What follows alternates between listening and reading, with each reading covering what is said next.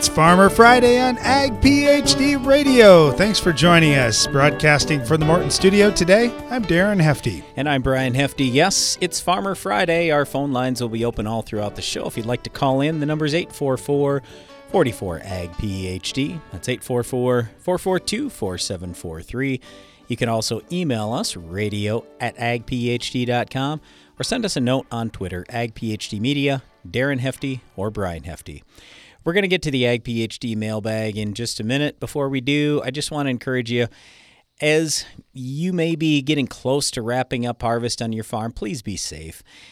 In our area here, we haven't lost a single day during fall to rain, which means that a lot of people have been going nonstop the whole time. And one of the things our dad always talked to us about is, hey, if you don't get a good night's sleep on a regular basis, you are going to be tired. And when you are tired, you are more likely to get hurt. So be smart, take your time, always use the proper safety gear and everything else. There's nothing that is more important on the farm than safety. So make sure that's always at the forefront. Okay, let's get to the Ag PhD mailbag. It's now mailbag time with Brian and Darren. All right, Brian, I'm going to throw you a question, one of your favorite topics, water hemp control, but I'm going to throw you a little bit of a curveball here. This one comes from Clayton over in Illinois. He said, all right, guys, I've got some Roundup-resistant water hemp in my sweet corn. What can I use pre-plant and post-emerge that isn't going to be too hard on the sweet corn that would take out the water hemp? And I also got a soil testing question, but let me tell you what I'm using for my treatments right now. I've been using 2 pints of Triple Flex along with a quart of atrazine pre-emerge. Then post-emerge, I'm using 48 ounces of Roundup, 3 ounces of Callisto, and 16 ounces of Brawl. Is Brawl dicamba? No, Brawl is dual. Oh yeah. Metolachlor. Yep. Okay, so pre-emerge, 2 pints of Triple Flex with a quart of atrazine. That's a full pound of atrazine. And then post-emerge, 48 ounces of Roundup, 3 ounces of Callisto, 16 ounces of Metolachlor. Okay, give me just a minute here. I got to check something real quick. I don't want to say something that's okay, not so first right of all, for Clayton, I think taking corn. 2 shots at the water hemp is the right way to go. And I think utilizing as many different modes of action at full rates as we can, I think that's good as long as those modes of action are effective. I understand you're still going to use the Roundup post-emerge if you've got Roundup Ready sweet corn to control grasses and those types of things. But if your only broadleaf weed was water hemp and your only grasses are foxtails, you won't have to use such a high rate anymore. You won't need that full 48 ounces. You can probably get by with half that rate. Yeah, but Darren, you mentioned full rate. Well, he's not using full rate of a Group 15 pre-emerge. He's got Triple Flex. And if water hemps are weed, when you've got a cut rate out there of Surpass, that's not going to do it, or Harness. And then you've got Stinger. That's not very good on water hemp. You got Python. Well, chances are your water hemp's ALS resistant, so that's not going to work. So Triple Flex is not the best choice pre-emerge. Instead, what I would do is I'd go Verdict, and I'd spike it with a little bit more Outlook or any other Group 15 to get your Group 15 up to the absolute full rate. I'd also take the atrazine out, and I would use that post-emerge. Throw that in with your Roundup, and if you want to use Callisto, that's fine, but Impact or Armazon is going to be much easier on that sweet corn. And I would suggest you continue with almost the identical program you're running today. It's just leave the Roundup in, switch the Callisto out, and put in either Impact or Armazon. It's also an HPPD, so it's real similar. Throw your atrazine in at that point and leave the Brawl or Dual in. So if you do that, you'll get better control primarily because you started with Verdict Pre. That's got Sharpen in it, and that is outstanding on water hemp, and it'll give you some decent residual. All right, Clayton's other question is, do you guys recommend soil testing every year? I've got a 12-acre spot that I'm doing the sweet corn in. What would be your recommendation if that was a moneymaker for you?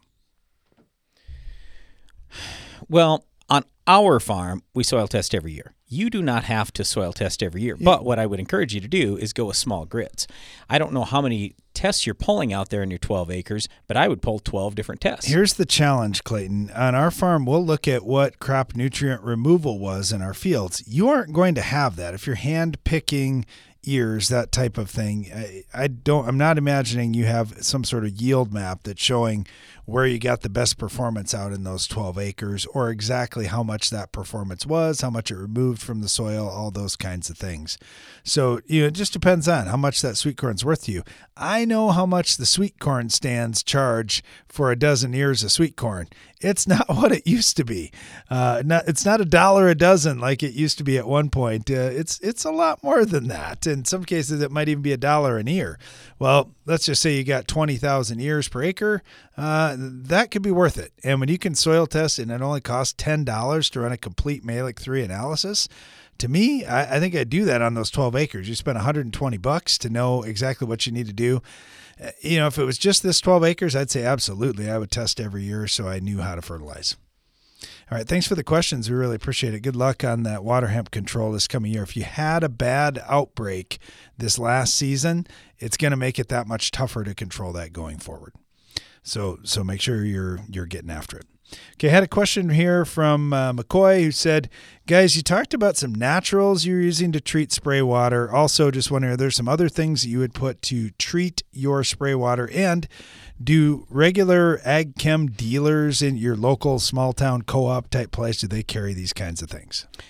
Okay, two main things we talk about with water. When it comes to using biologicals, we really worry about having chlorine in water because chlorine is there to kill microbes. Well, if you're trying to use beneficial microbes, that's a problem. There's a product we use, it's called BioPrep, probably costs us 3 cents an acre, 5 cents an acre. It's almost nothing, and that will turn the chlorine into chloride. Now, chloride's a plant nutrient, and that is not going to hurt your microbes. The other thing is, and we've talked about this for years, you want to take a look at not just pH of the water, but hard water ions that could tie up whether it's herbicides or biologicals, anything else. So we've used ammonium sulfate. There are water conditioning agents. Lots of different choices there, but take a look at calcium, magnesium, iron, copper, and then what your water pH is. And almost anybody has something that'll treat that water. We'll be right back. Get more durability for less downtime with Soil Warrior Strip Tillage from Environmental Tillage Systems. Improve fertilizer efficiency and reduce passes and fuel usage. Now that's ROI. Learn more about ETS at soilwarrior.com. Get maximum spray drift control with Pentair Hypro Ultra Low Drift Max nozzles, the ideal nozzle for dicamba and 2,4-D applications, providing up to 95% drift reduction. Ensure you get the best coverage on hard-to-hit targets. Learn more at pentair.com/hypro. It came on a night like any other, with power unlike anything else on Earth. Using beyond advanced active ingredients like bicyclopyrrole, Acuron GT post-emergence corn herbicide is here to annihilate tough weeds. Advanced technology, enhanced control. Talk to your Syngenta retailer about Acuron GT. Always read and follow label instructions. If you've ever wondered how the Farmall got its name, here's an abbreviated list of the jobs the Case IH Farmall can do. Baling, cutting hay, feeding, hauling, loading, pulling, raking, cleaning barn, mixing feed, fertilizing, mowing, chopping, seeding, clearing, irrigating, furrowing, cultivating, hitching, digging, emergency tow, harrowing, hoisting, leading parades, excavating, grading. Let's make it simple. This tractor does it all. So no matter what you're doing, Can Do comes in red. Farmall. Learn more at caseih.com/farmall.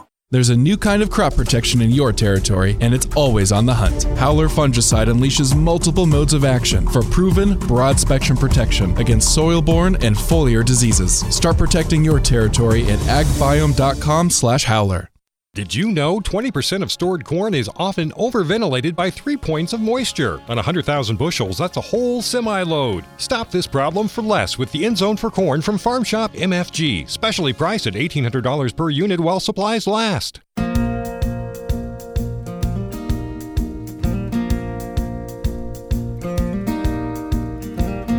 Harvest is rolling along, lots of things happening out on farms, and we have reached another Farmer Friday to talk about it all. Our phone lines will be open here in the Morton studio at 844-44-AG-PHD.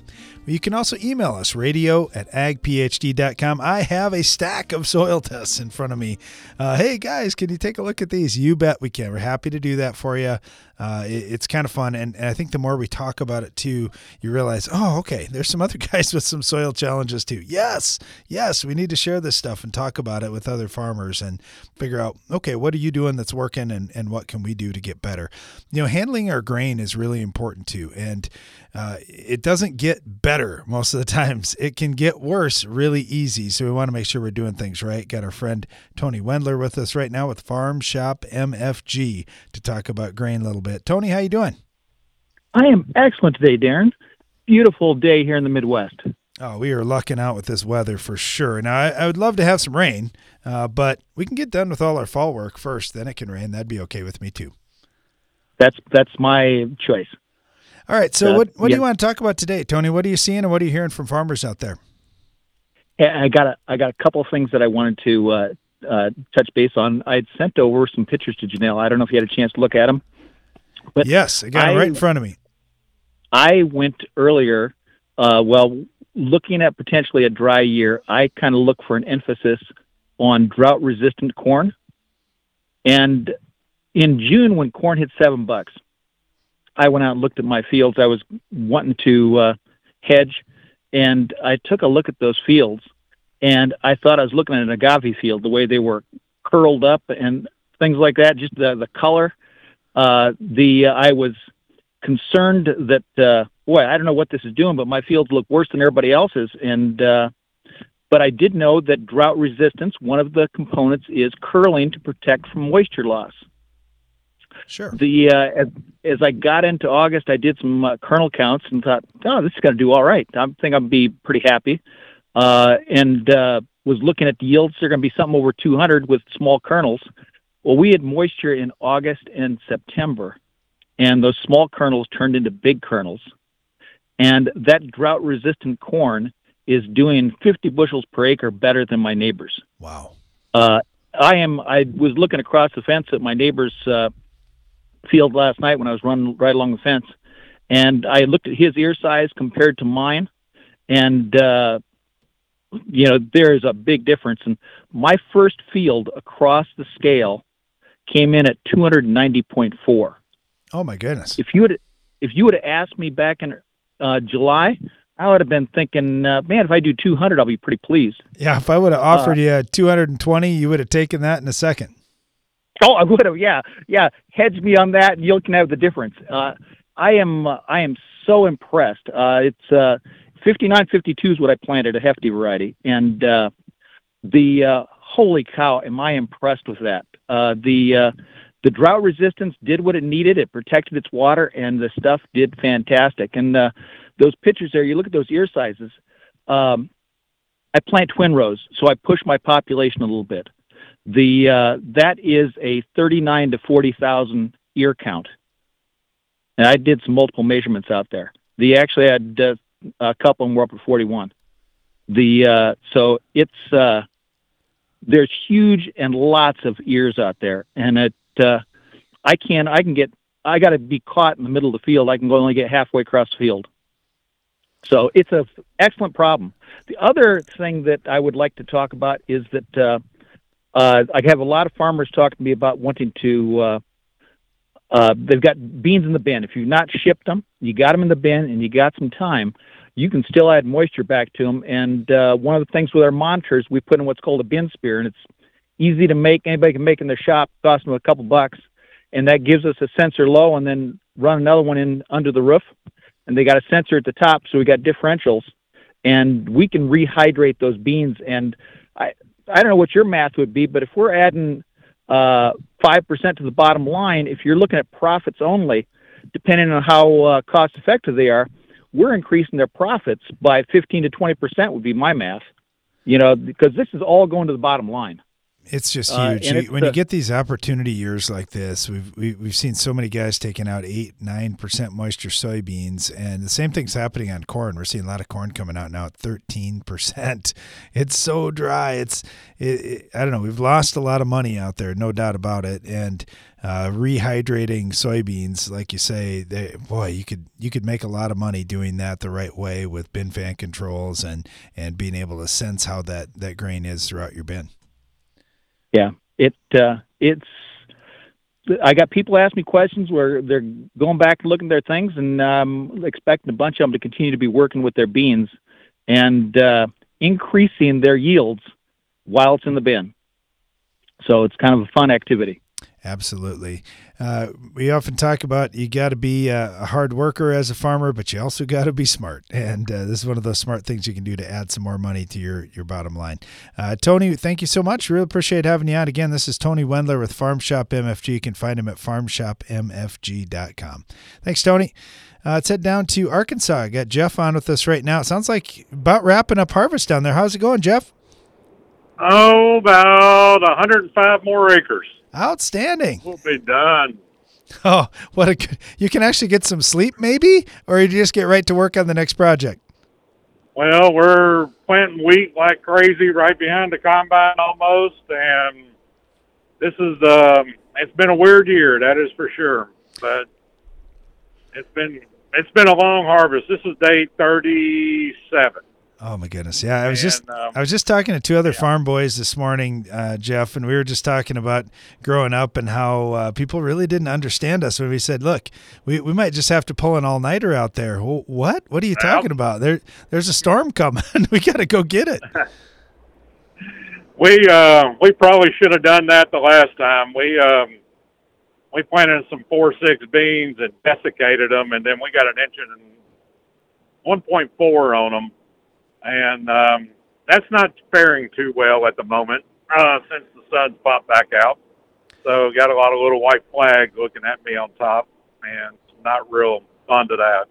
Hey, Jeff, could you talk to us about desiccating soybeans? Because the guys up in the north here where we farm, they're always curious about that. We have something called frost that usually wipes everything out up here. We don't ever get to that point where we need to do it. But how does that add to your operation, and how does it make things a little more predictable? It sets an harvest date almost perfect. We're 10 days on when we spray paraquat, Dromoxone. 10 days from the day we spray it, we're in the field. So you can stage your harvest pretty much on the calendar. What we do is we look at the 15-day forecast, and if it looks like, things are looking good, then we get out and spray, and then as soon as we can pull in, we pull in and start going, and it helps us stage out our harvest. The only problem is when the 15-day forecast says no rain, and then day 12 you get 1.4 inches. So that makes things fun, because as dry as we are, we got almost like I said 1.4, and we were back in the field in 36 hours, and wow. Actually we were back running tillage the next day. That's how dry it is. So that was just weird at the moment. Hang on, I'm turning real quick. You talked about getting that wheat seeded right now too, and you got some dry soils. Was that 1.4 enough to really get stuff started here and at least give you a good seed bed? It is, and I got a neighbor just south of me that's got some in, and he's actually running his pivot on his. But we're putting them in on beds, and we're all furrow irrigated and flood irrigated. So we're putting it in on beds, and if we don't get a rain, we got a rain in the forecast Tuesday and Wednesday. If that doesn't happen, we'll actually kick on the wells and throw a little water down the middle. Oh, excellent. Just to get some moisture in the ground and get it back up. But yeah, I really hate watering up wheat, but yeah, you got to do what you got to do. Wheat, you can afford to throw a little water at it. That's for sure. Well, hey, Jeff, I know harvest is just about over, and you still got a lot of work this fall, so stay safe. Really appreciate the chance to talk to you today, and good luck here with that wheat crop, too. It's Farmer Friday on Ag PhD Radio. We'll be right back. It takes balance to be successful in farming, because what you get out of it depends on what you put in. And Corteva Agriscience gets that. Introducing Utrisha N Nutrient Efficiency Optimizer, a biological product that naturally captures nitrogen from the air. It's a sustainable way to add balance to your traditional nitrogen methods and maximize your yield potential. Embrace a balanced approach to nitrogen management this season by visiting Corteva.us.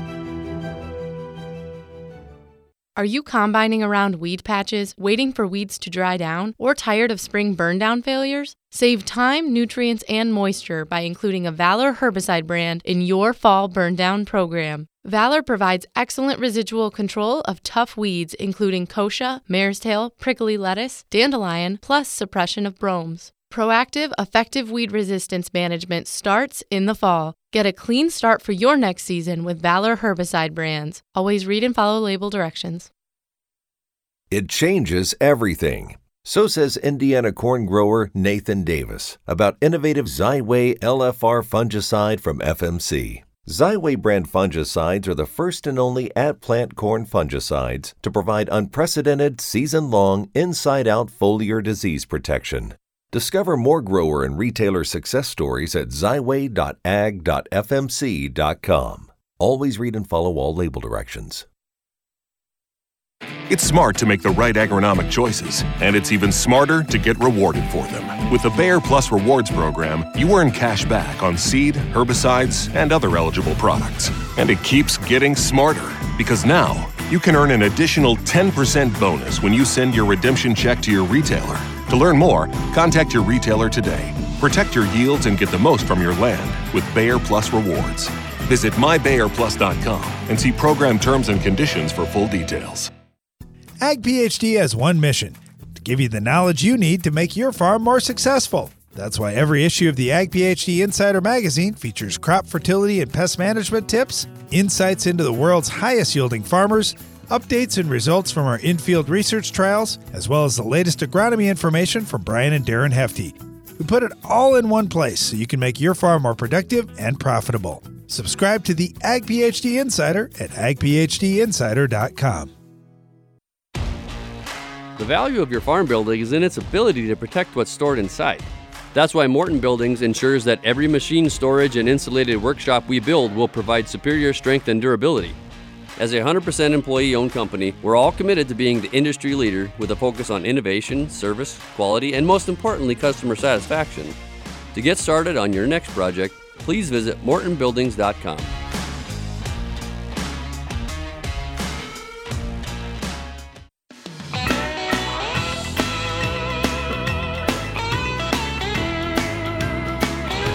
It's Farmer Friday on Ag PhD Radio. Thanks for joining us today. Our phone lines are open at 844-44-AG-PhD, and we were talking about putting moisture back into soybeans. We brought Tony Wendler back on. We want to talk about that just a little bit more because we've got Steve on down in South Central Kansas. We'll bring Steve on here as well.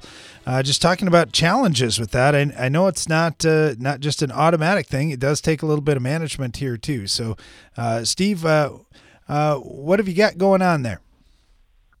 Well, I tried this several years ago, and we did add the moisture back, but the problem was the bin swelled, and it swelled to the point we had beans leaking out the door. This was a 30,000 bushel GSI stiffened bin, so it's not a non-stiffened bin, but I would caution people, yes, you can add moisture, but you got to be careful. And the other thing is when you put grain in a bin, the trash all goes to the outside. You start pushing warm, moist air up, that trash tends to mold, which tends to eat into your galvanizing. Yeah, Steve, that's one of the things that we've talked about even on our own farm with our guys here. I'd rather have my beans too wet and pull a little moisture out than get them too dry, because when they do get dry, we have more harvest loss, number one, and then we have more damage in that bin. Well, you can't just magically make that damage and the fines and all that stuff go away. So, no, I agree with that part. So, Tony, I'm just curious, have you seen that happen before where a bin has swelled up, and what do you suggest so we avoid that issue? How tall a bin was he? Did he have the swelling issue in? It's a it's a 40. It's a 36-foot diameter, and then 9 rings tall. So probably 30-some feet? Yeah, it would have been. Okay, here's the, before I got into doing this, I spent some time with an older engineer at Iowa State who had actually, for his PhD, did studies on adding moisture to grain. And he could talk about corn, which is expensive, but actually he did it, and other grains.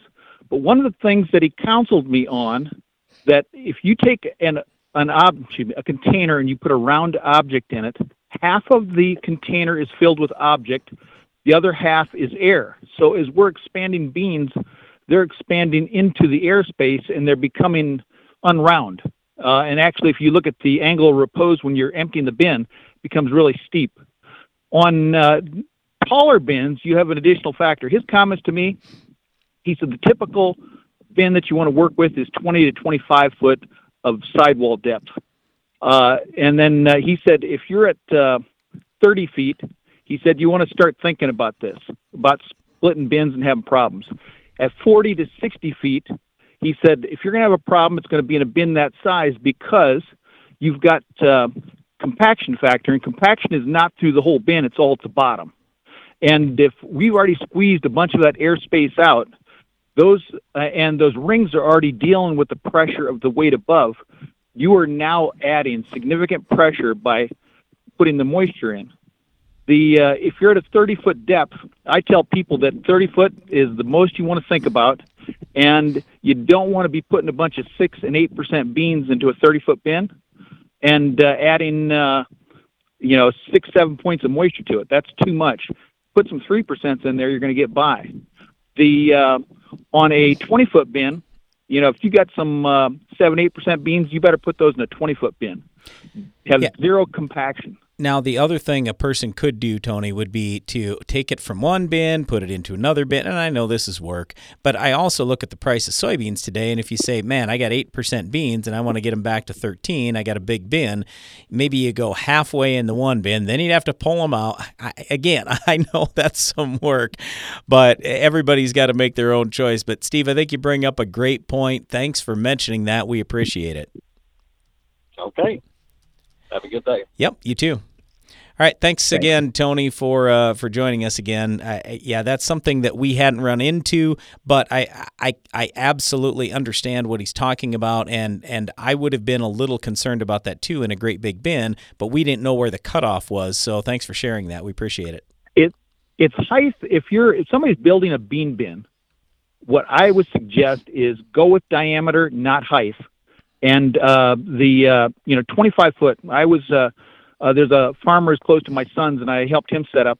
And he had those things must have been at least 55 or 60 foot diameter, huge, but they were only 25 feet tall. Those are perfect bean bins for doing whatever you want, because height is not your friend in this process. Interesting stuff. Thanks, Tony. We appreciate it. Thanks. Bye. All right, let's head out to Illinois. We've got Mike on with us right now. How's it going, Mike?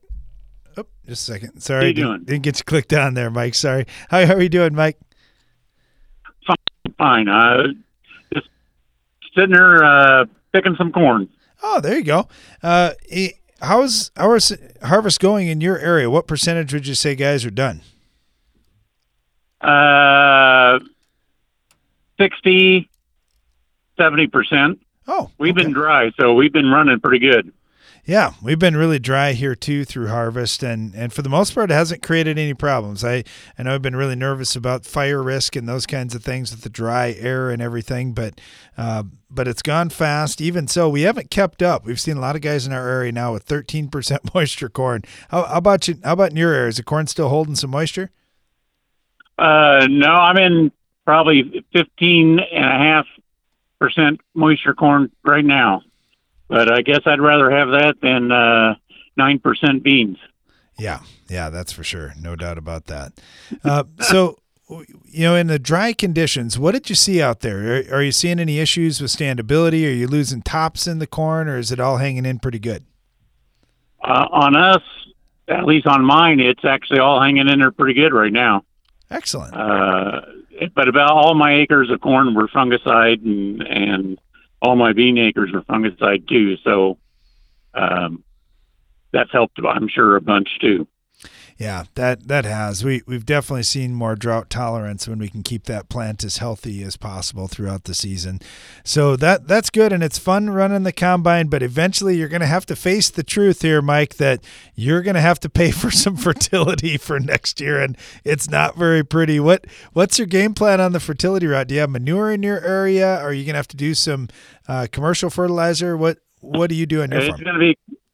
It's going to be commercial fertilizer. No manure real close to my area. But I booked it back in August. Oh, okay. Well, good move.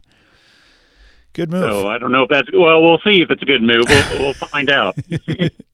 Oh, I know. I was talking to a friend this morning, and he was saying, "Oh man, look what you're going to gross on your crop this year. That's wonderful." And I said, "Hold on, look at what my input costs are for next year. We're going to spend a lot of that money up when we have to put this next crop in, because some of the prices on different inputs have stayed fairly stable, but unfortunately, stable has been pretty high. So they aren't getting any breaks on next year's stuff." No, and it's kind of funny. They've given out prices, then within a week they'll yank the prices back and say, "Oh, hold on, we're not honoring those prices anymore." Wow. Yeah, what a strange year. Hey, one challenge we had here was rootworm in a big way. We didn't have tar spot. It didn't make it to our area. Were those two concerns on your farm this year, or did you escape them? Tar spot was. Luckily, it didn't come in till late, so it really didn't have the effect like it did last year. Rootworm, luckily, we started out with the variant a long time ago, was in our area, but with everybody spraying fungicide, and when we, I know it's maybe not the best management practices on pest control, but a lot of times we'll throw cheap insecticide in at the same time, and it's actually rootworm hasn't been a big issue in this area for a while. We're seeing more guys doing that too with the bug bombing at fungicide time and trying to knock out any of those adult corn rootworm beetles so they don't lay eggs. You know what? It's part of the great strategy of rootworms. You got to hit them multiple times, multiple different ways, and killing those adults off is certainly a good deal. Hey, Mike, thanks for joining us. Really appreciate it. Stay safe the rest of this harvest season. Stay tuned. We'll be right back. What's new from New Farm? Leopard Herbicide brings you exceptional planting flexibility for soybeans, field corn, and cotton. Leopard provides your spray plans with a fall or early spring option to boost resistance management. And did we mention it's a highly compatible tank mix partner due to its ultra-low use rate? Ask your dealer for Leopard Herbicide. Available for fall. Greg Souter, 360 Yield Center. It can seem like fall anhydrous is the cheapest and easiest way to supply nitrogen, but the cost of lost fall applied nitrogen can easily be $15 an acre. Shift that N application to the planter so that you know your nitrogen is at the right place at the right time to feed that growing crop. Then come back at V10 or 12 and apply just what the crop needs to finish strong. It never pays to save pennies and lose dollars of yield potential. Learn more at 360yieldcenter.com. Are you combining around weed patches, waiting for weeds to dry down, or tired of spring burn-down failures? Save time, nutrients, and moisture by including a Valor herbicide brand in your fall burn-down program. Valor provides excellent residual control of tough weeds including kochia, mare's tail, prickly lettuce, dandelion, plus suppression of bromes. Proactive, effective weed resistance management starts in the fall. Get a clean start for your next season with Valor herbicide brands. Always read and follow label directions. At Corteva Agriscience, we want to keep farms healthy and productive, today and tomorrow. That's why we're investing in a robust pipeline of naturally derived biologicals. Meet Nutritia N Nutrient Efficiency Optimizer. It's a sustainable nitrogen fixation product that facilitates crop growth and optimizes yield potential. With the fluctuation in fertilizer prices, Nutritia N is a reliable solution. It can be used alongside your traditional nitrogen program to enhance your ROI this year. For more information, visit corteva.us. Every week for more than 2 decades, Ag PhD TV has provided agronomic information to make your farm more productive and profitable. In each episode, we discuss a wide range of topics covering everything from crop fertility, promoting soil health, improving the environment, pest control, and more, all designed to help you push your farm to higher yield goals and more profitability. Be sure to catch us on Tuesdays and Saturdays on RFD TV. Check your local listings or visit agphd.com to learn more.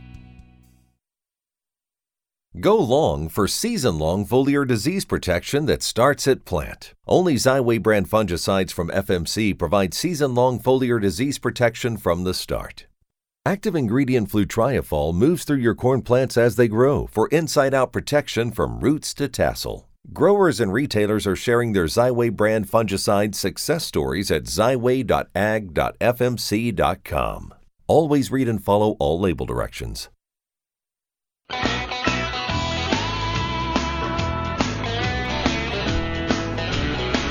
It's Farmer Friday on Ag PhD Radio. Thanks for joining us today. Our phone lines are open at 844-44-AG-PHD, and you can email us radio@agphd.com. Let's head over to Ohio. We've got Brett on with us right now. How's it going, Brett? Good. How are you today? Pretty good. What you working on today?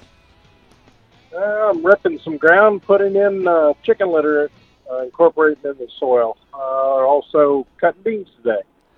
Wow, yeah, this is what farms are like in the fall. Lots of different jobs going on. Okay, so you're the guy incorporating the chicken litter right now? I am today, yes. All right, we're so pulling a ripper and putting it in the ground as deep as we can get it.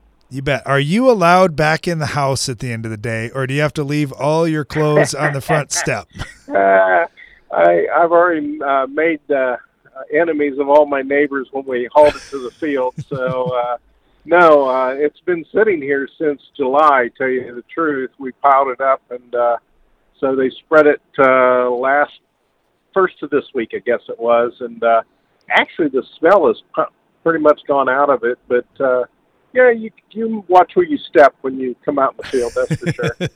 Yeah, we got some litter put on one of our fields, and they piled it up, and one of our camera guys went out for our TV show to do a little filming, and he said, I'm going to go over by the dirt pile there, and nobody told him it wasn't a dirt pile. He figured it out quickly. Real quick, yeah. But I love the fertility value in litter, and I don't know what it is, but I'm curious. How long have you been doing chicken litter, and what have you noticed? I guess, have you noticed an uptick in performance? Yes, we have. We've been using it now 3 years, I guess it was.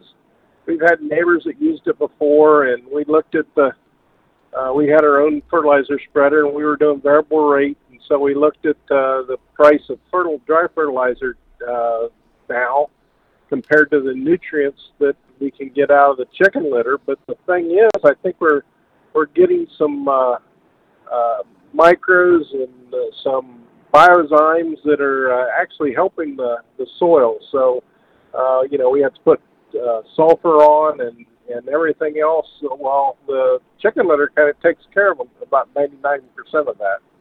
Yeah, it's pretty interesting. All the other things that are in manure and litter and compost and these types of products, they're certainly adding something to the fertility program beyond what commercial fertilizer has done. So for anybody listening that hasn't tried that, but you have access, I'd certainly recommend trying it on a field and just see what you notice out there. Okay, you said you had other things going on the farm too. You're taking some soybeans out. How are you coming on harvest? We're probably 2/3 done on soybeans. We quit. We had a little rainy spell, and we had to wait about 3 days in between varieties. We're on a variety now. It's a 3.8 maturity, and it just wasn't quite ready. But it seems like every variety we move up, we're gaining about 2 bushel on. So I think the rains, we had nice rains here, except 2 weeks in July, that we had a pretty good, it's not as good as last year, but we're going to have a real good crop. Yeah, it's rare when we get the price and we get yield, so it's kind of fun when we do. We definitely got to enjoy that. And I like what you're doing now too, putting things back to replace that fertility. How do you determine how much rate of chicken litter or commercial fertilizer you put on? Are you looking at just kind of, well, what did I remove? Let's put that back. Or have you got certain targets on your soil tests? How do you guys do it? Our soil tests were a little low, below, medium range, I guess I would say, in phosphorus. And so this is actually the best way we can get the phosphorus. So we're looking at replacing what we took off, and also we're doing tissue tests to make sure that we can fill that plant up as it's growing. So we went from trying to dial in to make everything available equally in the soil to where we're trying to pack that plant full now. It's a little change that we took on about 10 years ago, and it seems like it's working. Yeah, I think the important thing here is you're learning, you're growing, you're trying some new things, and keeping track of what you're doing too. I love it, Brad. I think that's fantastic. Well, good luck to you. I don't want to get too close to you for a little while, just in case you stepped in the wrong spot out there. But stay safe, and wish you all the best. All right, thank you. Good talking to you. You bet. Nice talking to you as well. Let's head over to Iowa. We got Justin on with us right now. How's it going, Justin? Oh, it's going great here in the southwest part of Iowa. All right. Now, you guys aren't exactly getting a ton of rainfall either where you're at. What'd the crop end up looking like? Did you guys end up getting enough rain to have something decent out there? You know, we're really dry here now. We're actually finishing soybeans, and there's 6.8% moisture on the monitor, which oh my goodness, way too dry. Driest beans I've ever cut. We've just historically low humidities, but the bean harvest is wrapping up here. We were blessed with some rains just to give us average yields, but yeah, it's really been interesting. The variability in soils is just unbelievable here, from the good soils to the tougher soils, bottoms to the hills. The low-lying bottomland that is highly permeable, just the higher CSR, the more sandy silt loam soils are very, very good in corn, but you get up in the side hills and it's, sometimes half or even less than half. Yeah, we're seeing that variability all over the place, Justin. I mean, when you've got years like this where the rainfall's lacking in such a huge area, I mean, soil type made a lot of difference. Topography made a lot of difference. So, yeah, it was a big deal. You mentioned you're finishing up soybeans. How about corn? Corn is, most guys are finishing soybeans. Corn, we're just getting going on corn here with one of the other machines. We did some wet corn early, like a lot of guys, but there's a lot of corn in the field yet, and kind of the same deal. Corn from 100 bushel on the monitor to 300 on the monitor, and a lot of the hill farms averaging 150 to 190, and some of these bottoms, can be north of 2, but just 15 to 20%, 15 to 20% less than last year, I would say, on both corn and beans. So is there anything other than this moisture factor that has stood out to you on your farm? Is it like weed control, insect control, spraying a fungicide? I mean, is there any other management practice you've done that looks good or bad? We do a lot of extra things to our crops, and there are some things that I think made a difference. But one thing that we saw last year, those extra things on the beans, we had the perfect weather, and we were able to hit some historical high yields, even some beans over 100 bushel here in southwest Iowa. Wow. And corn, towards, just a pinch over 3. But those things made a difference last year. This year, we had some custom acres that were just planted, sprayed, and combined, and those beans were about, within a few bushel and maybe just as good as the stuff we put all the extra potion on. And it just shows that the limiting factor was soil and moisture. Yeah, it's kind of frustrating, but by the same token, at least you're thinking back to, hey, last year this paid, and this is something we talk about all the time. You know, things can turn out great, things can turn out terrible, but what we do care about is the average over time. On average, do those extra things pay? So yeah, I was just curious if you'd really seen anything showing up good or bad.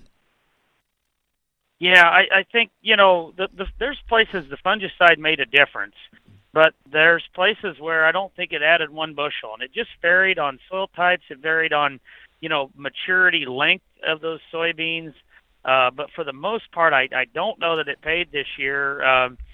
But you know, like you say, it's a new year tomorrow, and this year was definitely.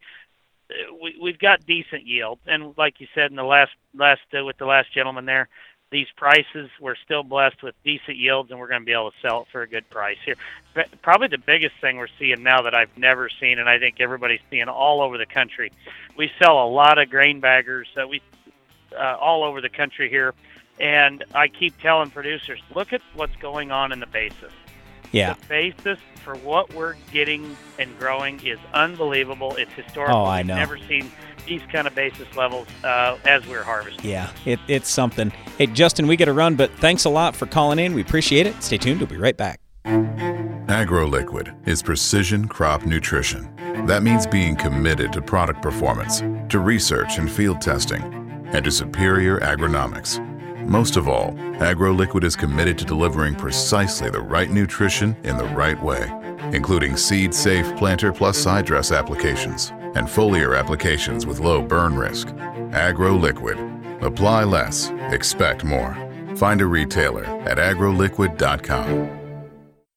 Don't turn your fertilizer application plan into a guessing game. Understand exactly how much fertility you need to reach your yield goals with the Ag PhD Fertilizer Removal app. Simply enter your crop and your yield goal, and the Ag PhD Fertilizer Removal app calculates the amount of nutrition needed to keep your crop healthy and working for you. Quit playing guessing games with your fertility needs. Download the Ag PhD Fertilizer Removal app today. Available on the Apple App Store and in Google Play. It's planting season. Race against the clock season. Mistakes can't happen season. And no one helps you face it all like John Deere. Putting technology in your hands that gets you in and out of the field faster, that makes your spacing and depth more accurate, and that gives you the confidence that this season will be your best season. See what you have to gain at johndeere.com/gain ground. Just because your combine is one brand doesn't mean its corn head should be the same, especially when it costs you yield. Drago corn heads are engineered to harvest more. Lowest profile saves ears, self-adjusting deck plates save kernels, longer knife rollers reduce trash, and aggressive gathering chains pick up stalks. No other corn head works like a Drago or pays you back like one. See more features and find your Drago dealer at dragotech.com. Ag PhD has one mission: to give you the knowledge you need to make your farm more successful. That's why every issue of the Ag PhD Insider magazine features crop fertility and pest management tips, insights into the world's highest yielding farmers, updates and results from our in-field research trials, as well as the latest agronomy information from Brian and Darren Hefty. We put it all in one place so you can make your farm more productive and profitable. Subscribe to the Ag PhD Insider at agphdinsider.com. Compromise is nice if you're at the playground or scouring yard sales. But farmers know better that middle grounds have no winner. That's why there's Revitec fungicide, fast-acting and long-lasting, preventative and curative, disease control and stress reduction. So leave the settling to little Tommy at the seesaw, an old bargain bill, and take your full prize in yields with Revitec fungicide for uncompromised performance. Always read and follow label directions.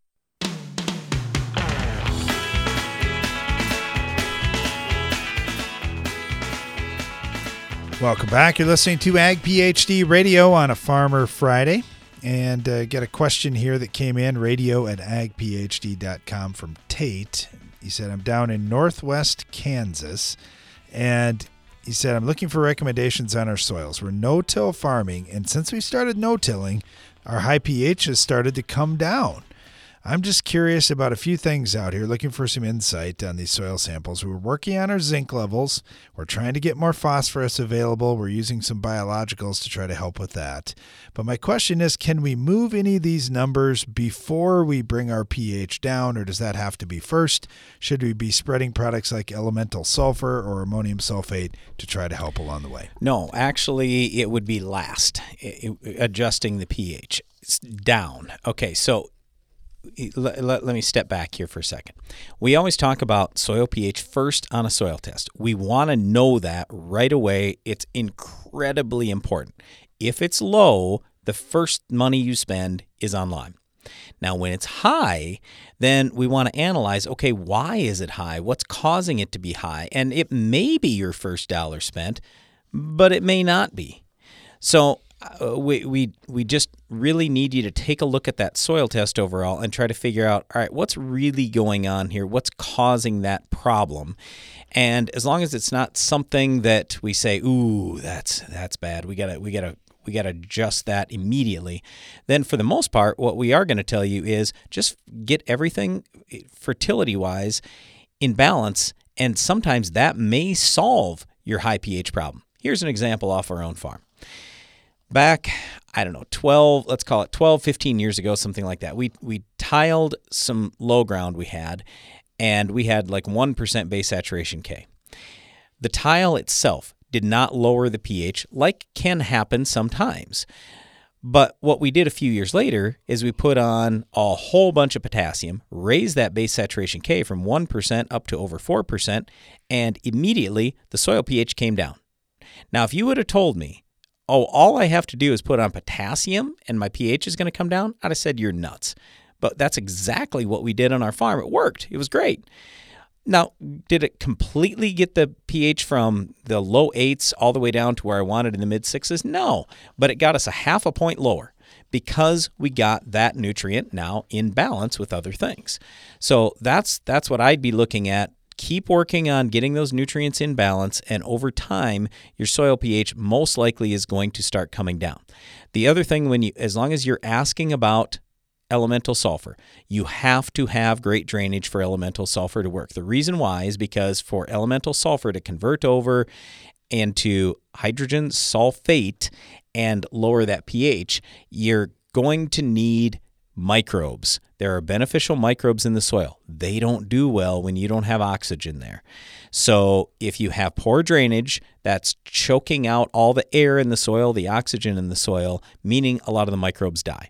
So anyway, long story short here with your soil tests, I just say keep doing what you're doing. Your soil pH isn't that high. You got a lot in the low 7s, nothing to get that concerned about, but you absolutely need to be addressing more of these nutrients because you got a whole bunch of them that are low. All right, thanks for the question. Okay, got an interesting one here, Brian. This one comes from Mike over in Michigan. He said, I'm sending you a couple of samples here. One of these samples, he said, I wanted to put 10 gallons of 28% on through my pivot just prior to tassel around the end of June. I took a sample of just my water, and it said it had 0.14% nitrogen. Then I took a sample 1,000 feet away out by my center pivot, where it was going to actually be spraying things out after I mixed 28% nitrogen at 10 gallons per acre in with the water. So it should have been fully mixed by the time I got out there. That water's 0.17% nitrogen. So my thought is, rather than wasting the money on paying for 28%, maybe I should just run the pivot around one more time and I'd get just as much nitrogen out there. What do you think? Well, this is one of the things that has happened in Nebraska where we've seen certain people running water through the pivot on soybeans, and there's enough nitrogen in there. Granted, it wasn't like huge volumes, but there was enough nitrogen in there that it was a little bit of foliar feeding, and that's where some of the very best soybeans came from, just as an example. So yeah, I mean, I'd keep testing, though, because it might have been a fluke. Maybe, there's a little bit of contamination or whatever, and so your first test is, hey, I got all this nitrogen. Don't think that that's going to be consistent. So keep testing, but yeah, I agree with you. If there's nitrogen in your water, just keep throwing more of that water out there, and you should be in pretty good shape. Now, let me also caution you on this. the more water you throw out there from irrigation, we have to be concerned about sodium, salts, drainage, all that kind of stuff. So as I'm sure you are well aware, overwatering sometimes can cause a lot of problems too. So just be at least a little bit careful. But no, I think you're on the right track there. All right. He also says their CECs in their soil are 6 to 12. So that's something to think about too. So fairly light ground. How you're managing that nitrogen in all your crops is going to be really important to avoid future regulation if you end up with some problems there. All right. Thanks for the question. Really like the thinking there too, Mike. Okay. Got this one from Josh down in Iowa. He said, I want to ask you guys about banding fertilizer, hopefully without the planter. I farm in north central Iowa. I've got 2 uncles that I farm with, and I hear you guys talk a lot about banding fertilizer on rented ground. So I'm interested in doing this on a few of our farms, but we don't have starter on our planter. I don't see us getting it anytime soon. Mm-hmm. We've been strip tilling corn into cover crops, and I think a liquid system would be a great addition around planting. I put a corn blend down when we make those strips in the fall. Just wondering, what are some other options where I could band fertilizer? I think you got a great one already. If you can band with a strip tiller, that's awesome. Yep. So that would be our number one choice, because typically you're going to follow right in that row. You're going to put the fertilizer down deep in that row. That's awesome. So that's our number one choice.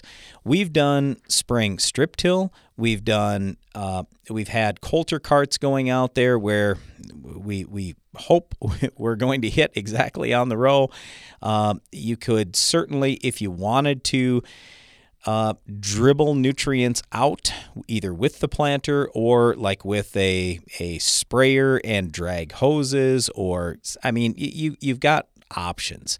But yeah, the best one is that strip till machine that you're running now in the fall. Otherwise, a different coulter type machine running in the spring. That'd be the next best option.